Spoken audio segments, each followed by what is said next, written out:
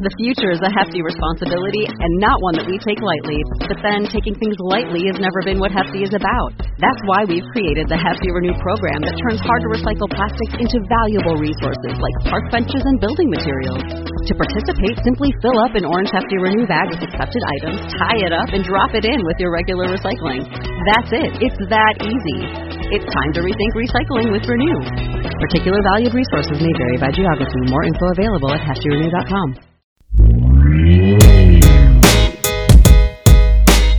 Hey folks, hope you're doing well and welcome to Typology, the show in which we explore the mystery of the human personality through the lens of the Enneagram. I'm Anthony Skinner, producer of the show, and we are happy to have you back for this exciting part 2 of our 2-part series with author, pastor, speaker Louie Giglio. Louie is the pastor of Passion City Church in Atlanta, Georgia, and the original visionary of the Passion Movement. Louie has literally spoken to hundreds of thousands of 18 to 25-year-olds around the country. Louie and his wife, Shelley, who happens to be a close personal friend, she's fantastic as well, lead the teams of Passion City Church, 6-Step Records, Passion Publishing, and the Passion Global Institute.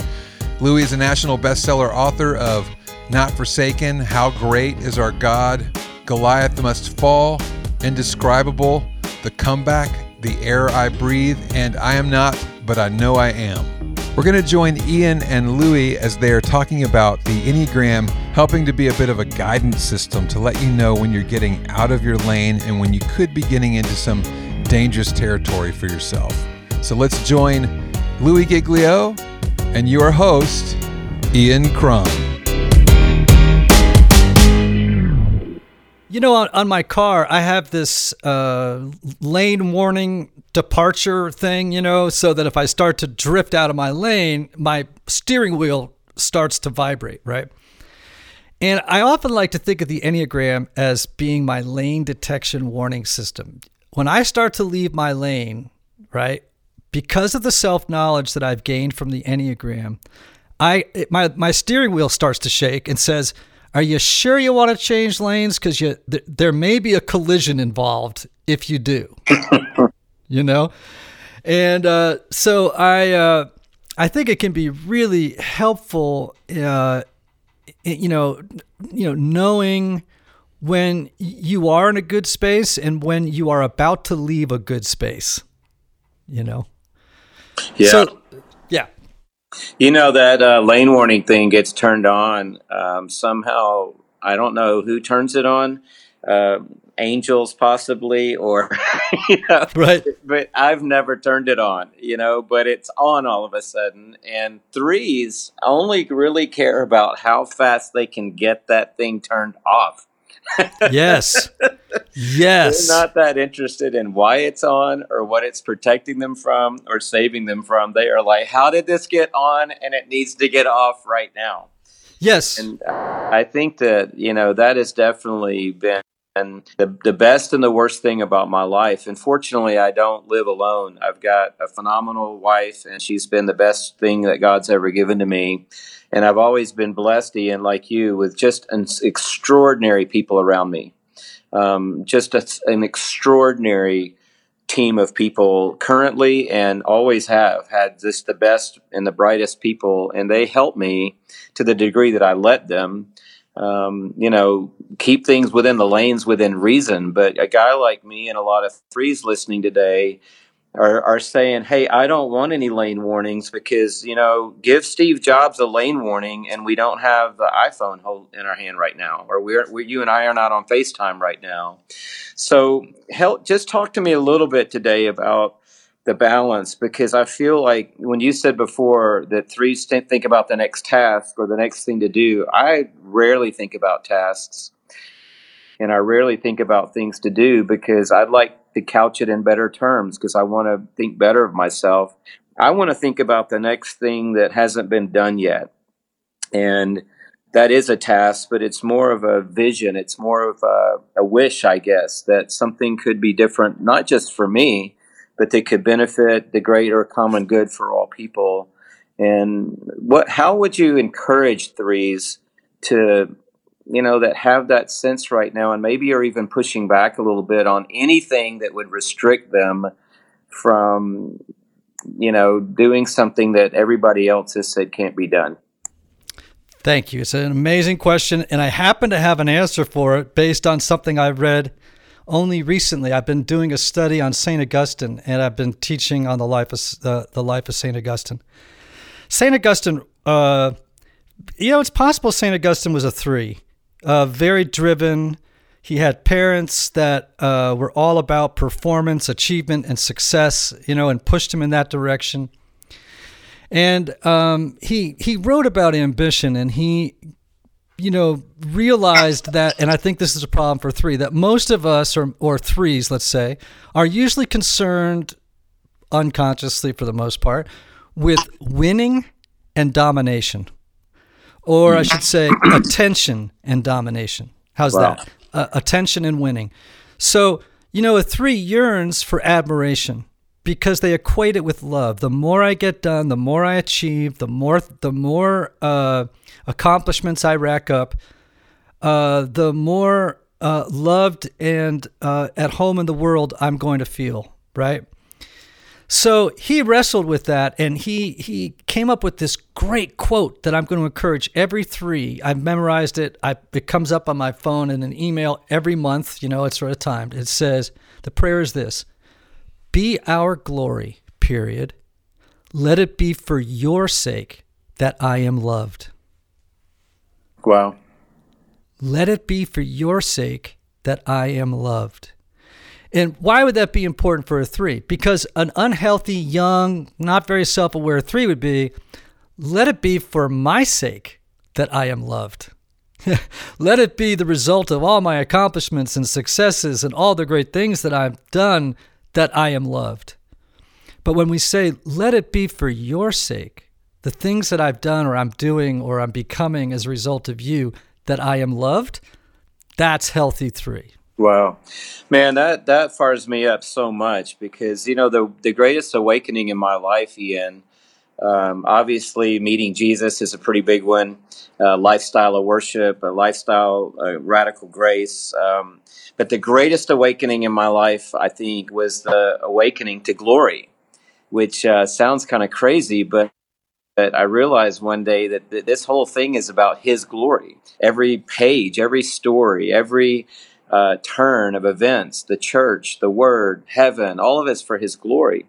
And it really changed my life, changed the direction of our organization. In fact, in a nutshell, everything Passion's about is a phrase from the Old Scripture, or the Old Testament, which says, for your name and your renown are the desire of our souls. And we've been trying to lead a generation in that 180 for 23 years now. Imagine that. That's what kids come to when they fill up stadiums for Passion. We're telling them it's not about you.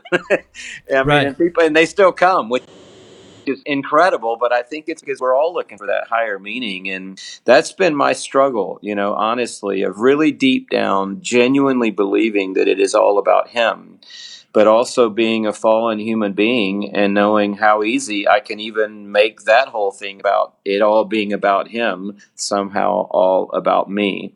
And I think that daily, willingness, choice to die to self and to live for His glory is the difference between being, the biggest jerk and the biggest egotist in the world, or someone who genuinely tries to use and leverage and harness that futuristic gift for something that's going to last forever, and that's His glory. All right, this is fantastic. What I was going to say was, what the Enneagram reveals is that part of us that is dimming the shine of God's glory. And I think that, again, it's an imprecise model, like all models are. But man, in my own life, it has given me a self-awareness where I'm like, you know what, man? Right now, your life is all about you. And the reason I know that is because you are stuck inside this 4 story right now. And that story is in direct opposition to the gospel of grace. Mm. You know what I mean? Your story, the story of the 3 is, I am what I do, right? In short, right? I am what I do. That story, if that's the premise of your story, then the underlying premise of your whole life is in direct opposition to the story of grace. Mm-hmm. And that's true for every single number on the Enneagram. I could go through all of the underlying premises, and one thing that would connect them all is that you would see that they are in direct opposition to the story of grace. Wow. So if you can figure out, okay, man, what lie, what false premise have I been living in? If you can then become aware of it, and when it's taking over, then you can say, I can live in a better story, right? Yeah. Better story. And, for me, that better story has always been about who I am and who I am. And everybody can define it differently, but I've chosen to take on that I am a worshiper of the living God. That's who I am. That's who I was created to be. And I've gotten a little freedom, Ian, because the thing that the threes tried to do to me, which is to make me equivocate to my job, is that in my theology, that doesn't work for me, because I'm a communicator, pure and simple. That's what I do. And I do a lot of other things. I'm an entrepreneur, but I'm a speaker. And you understand that, because I'm a three. I'm happy in front of people, and I know how to read crowds and adapt and draw people into vision and use different language and all that. But at the end of the day, I'm headed to heaven. I'm pretty convinced of that. And there is no preaching in heaven. Right.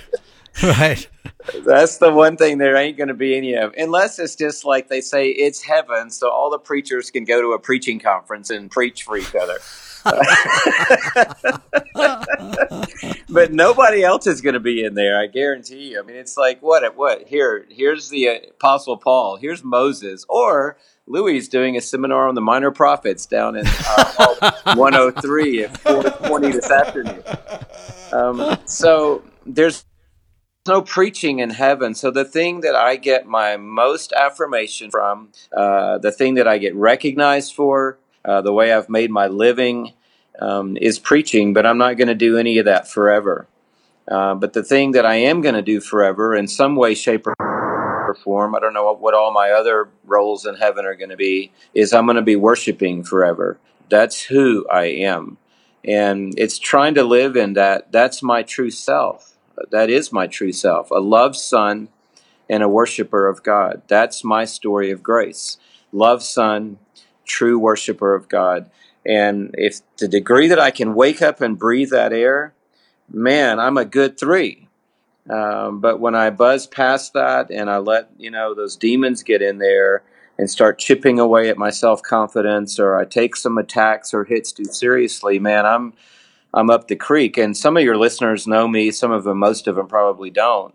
But the ones that do know that 10 years ago I had a nervous breakdown, which I would guess is probably par for the course for threes. Well, yeah. I mean, first of all, thank you for sharing that, and I want to unpack it. Typically, 3s, 7s, and 8s are the three numbers on the Enneagram that when I'm teaching are really psyched to hear about their numbers. Like they just think, awesome, because usually it works for them, right? You know what I'm saying? Like, It's really working. Like, they're out there crushing it. A 28-year-old 3 is not saying to me, how do I start to do my work? They're like, are you kidding me? I've just built a mega church, or I'm running a venture capital fund, or I'm crushing it, right? Usually 3s, 7s, and 8s have to hit a wall and crash before they start to do their work. And that sounds maybe what happened to you, and so I want to hear more about it. Yeah, I think it's probably just, and I don't really know what all happened. It's probably a combination of a lot of things. That's normally what happens when you have a nervous breakdown. But I think it's a lot of what you were talking about earlier, Ian, that inner turmoil. There are a lot of external pressures, but that's probably not what makes most of us crack up.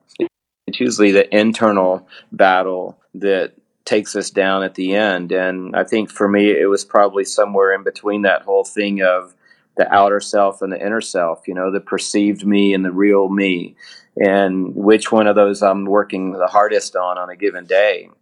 But what it did for me, because I still consider myself to be an anxiety overcomer. And when you get cracked up like I did, and you're in a heap on the floor for 6 months, you don't get over it. You get through it. And I would consider myself to be, for the most part, in my right mind today. Some other people might, weigh in differently on that. And I have the light of Christ in my eyes. The wind of His Spirit is at my back. I'm functioning in my gifts. I would say I'm back in the black, but I still am fighting that battle that took me out. It creeps up here and there, and it's put me in a position where I'm doing some non-3 things a lot, like talk about my weakness and talk about my failure and talk about the fact that I couldn't hold it all together and that I'm not as strong as people perceive me to be.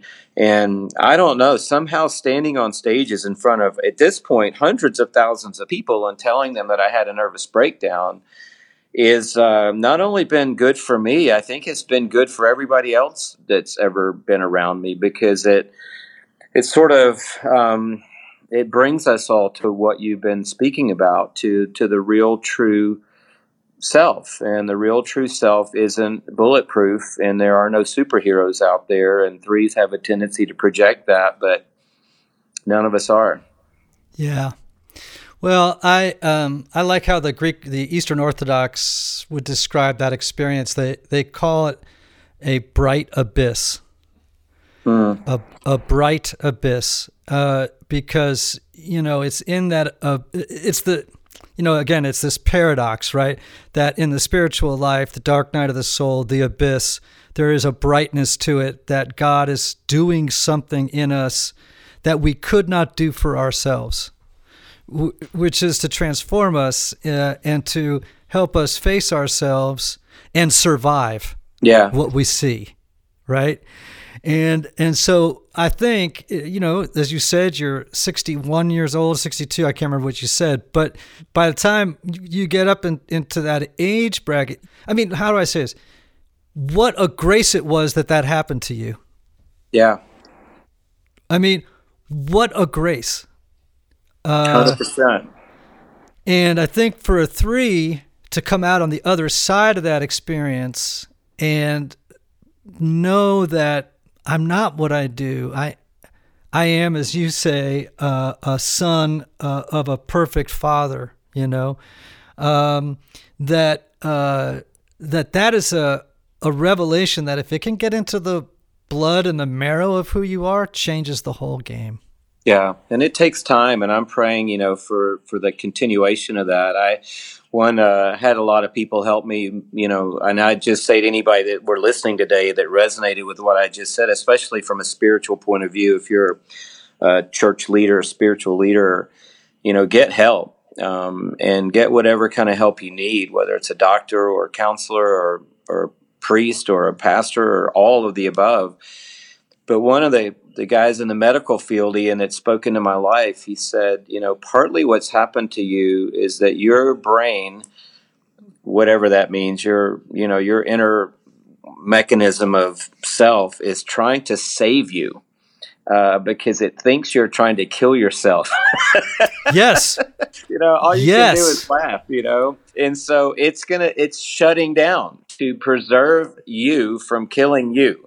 By all the stress, the pressure, the pace, the expectations, the perfectionism that you're putting on yourself, and your body, your brain right now thinks that you are at all-out war against your own well-being. And the only way it knows to protect you right now is to shut down and prevent you from doing anything else to you. I thought that was fascinating. And I don't know enough about, the medical world to really understand that, but what a grace that God has even put a shutdown mechanism inside each one of us that helps. And, I love that Psalm 23. Most everybody knows it, but the first line of it, when he says, after the Lord is my shepherd, I won't be in need, which is a mouthful in and of itself, but he says, my shepherd makes me lie down in green pastures. And I thought, man, I'm not even smart enough to lie down in green pastures. I got to have a shepherd make me do that. So thank you, Lord, that he cares enough about us to actually sometimes make us do things like that. That's profound. And I want to thank you for your vulnerability, because it's always a gift when people are vulnerable for our folks. And to be clear, as a therapist, and so I don't want anyone to misunderstand me, I am a big advocate for pharmaceutical intervention when it is required, right? But I think our culture is over-medicated. 100%. And I think sometimes when someone has a breakdown or depression, anxiety disorder, whatever, right, they may need some chemical support to get them, in a place where they can start to deal with whatever is going on. So all in favor of that, everybody, trust me. But I think one of the questions that doctors or therapists and priests and pastors ask when you report to their office with something like you're describing is, okay, what's wrong with you? Okay. And that is not a very helpful question when you're in a pile on the floor. You know what I'm saying? Like, what's wrong with you? Because, all of a sudden you've been pathologized and turned into a problem. Instead of maybe asking the question, what is your life trying to tell you? Yeah. What is, you know what I mean? Like, right. And what if, for example, your depression, anxiety, and I'm assuming that those were features of what you experienced. Yeah. What if those are messages from that part of you that is saying, maybe you're not sick, Louie. Maybe the culture or the life you're living is. And these are just the natural symptoms of what happens when you're not the sick one. It's actually the story you're living, the culture you're in that is sick, and your body is saying, this is toxic for me. Wow. Yeah, I think that's exactly it. And, it takes different forms. And the thing I've learned, Ian, you got your disqualifiers, and which I respect. And what I've tried to say too, my disqualifiers are, this is different for everybody. Everybody's experience is different. Everybody's life is different. I did get on board with a pastor very early in my process who had exactly the symptoms, because I had some crazy stuff happening. And I was living in a bubble, I guess, Ian, because I didn't know how many thousands of people were struggling with what I was struggling with. Not one, tens, hundreds, tens of thousands. And so I didn't know anybody who'd been through what I'd been through. That's a lot different now, 10 years later, when I don't hardly know anybody who doesn't know somebody who hasn't been through what I went through. But everybody's story is different, and I don't want to project mine on anybody else. But it's not a simple equation of going into a doctor and getting a prescription and getting better in 2 weeks. And I think that's a revelation for some people of going, wow, this is a lot deeper, and it's going to require a lot more of a macro life overview, review, and transformation. And we're not accustomed to that. We like getting prescriptions and we like feeling better 6 days later, but 6 months later, you realize, okay, it took me, in this case, 50 years pretty much to get here. It's going to take me a minute to get out. Yep. Yeah. And that's I've got true, to be man. committed to that process and to the whole process. Yeah. All right. So typically what happens to threes is like twos and fours, they project an image. The three projects an image of success, and they want to avoid the appearance of failure at all costs. Okay? And what they're afraid of, twos, threes, and fours, is if I let down the mask, the projection, right, that there's no one behind it. So all three numbers have issues around identity, like who am I, and is there anyone behind the mask? When you hit that bottom, and you had the gift of desperation, as is I think a nice phrase,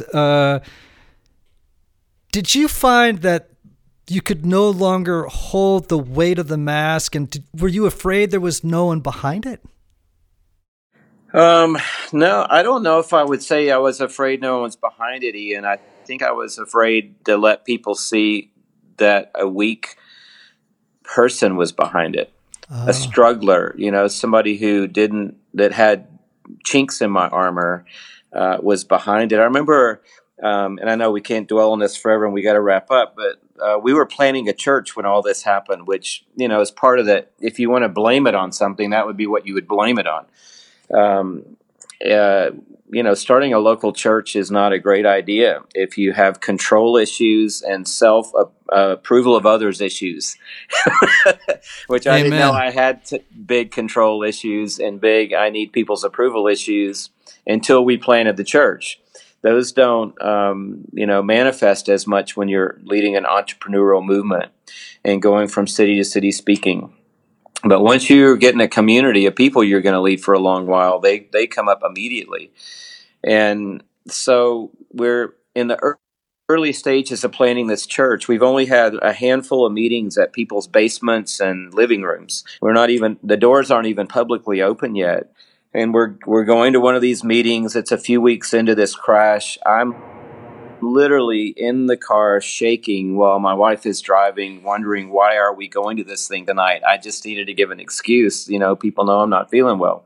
And the reason I went was because I felt it was important to go to this room full of 20 people and let them get their eyeballs on me and say, hey, I'm your pastor.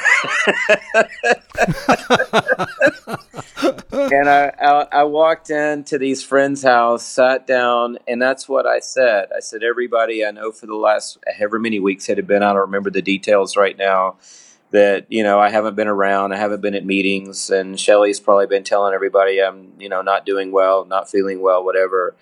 But I just needed you to get your eyes on me and see me like I am right now. This is me. I'm your pastor if you'll still have me, and I am in the middle of some kind of significant breakdown right now. And I wasn't afraid of who was in there. I just was wondering if that guy maybe could get out, Ian. Maybe he'd been buried by the three so far down that he couldn't get out, and if he did get out, people wouldn't like him. Well, that's the three story, man. And it's also the three story of healing that you're describing. And wouldn't it be great if, a younger three's listening and this conversation could save them time? Right? Because I think that's what all good preaching and teaching does, right? It's like, let me save you some time. And, everybody's I'm using that on Sunday, by the way. I will not credit you for it, but I'm using it. Yes, be a really good three and take credit for yourself. Well, so your book, Not Forsaken, is the title, Finding Freedom as Sons and Daughters of a Perfect Father. That dropped back in May. I love the title. How does it connect to the conversation we've just had? Well, everything, I think, ultimately goes back to, the fact that we were created. And we're not the makers, we're the made. And we're not the creators, we are the created. And we were not just created by some ambivalent divine being, we were created by a perfect Father. And that's all good and happy news until I put it through the lens of my dad, my earthly dad. And when a lot of people do that, that's where their relationship with God breaks down. And what I want to do, Ian, is save them some time. And I want to serve people the best way I know how, which is by helping them see that God is not just a bigger version of their earthly dad. He's the perfect version of their earthly dad. And he can give them the blessing that they've longed for all their lives. And in fact, he has given us that blessing through his son. And so this book just helps people piece back together a hopeful and a helpful relationship with God. And, even if somebody didn't have a jacked up relationship with their earthly dad, I still think there's ways for most churchgoers I know to still see God as he really is, which is not a scorekeeper in the sky, some angry old man, some distant, religious force or energy, but to see him as a personal, powerful Father who wants to give them the blessing they need to become, as you would say, their true self, the truest version of themselves, which is a loved son, loved daughter of the Almighty Perfect Father. Wow. Well, I want to just encourage everybody to get a copy of Not Forsaken, Finding Freedom as Sons and Daughters of a Perfect Father. Recently dropped just only in May, so it's still warm on the presses, people. Louie, did you enjoy this conversation as much as I did? I count this one of the best blessings of 2020 so far. Thank you so much, Ian, for having me on, and thanks for putting me on this path. I'm going to enjoy it. Man, I sure hope we have a chance one day to meet each other and face to face and have no pressure of time to mingle our thoughts and experiences and enjoy them. I'd look forward to that. Thank you. Typology listeners, don't forget the book, Not Forsaken, Finding Freedom as Sons and Daughters of a Perfect Father by Louie Giglio. And please remember the words of the great Oscar Wilde, be yourself, everybody else is already taken.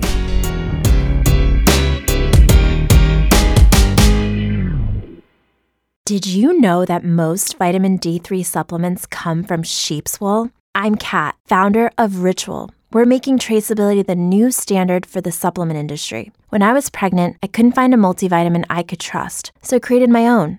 Ours is made traceable, third-party tested, and clean label project certified. Oh, and our vitamin D3? It comes from sustainably harvested lichen from England, not sheep. Trace for yourself with 25% off at ritual.com/podcast. Sick of being upsold at gyms? My guy, you're currently a base member? For $90 more, I can upgrade you to our Shred membership. For $130 more, you'll be a Swole member. And for just $300 more, you'll reach Sweat Platinum.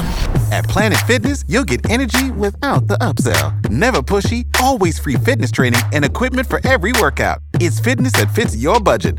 Join Planet Fitness for just $1 down and $10 a month. Cancel anytime. Deal ends Friday, May 10th. See Home Club for details.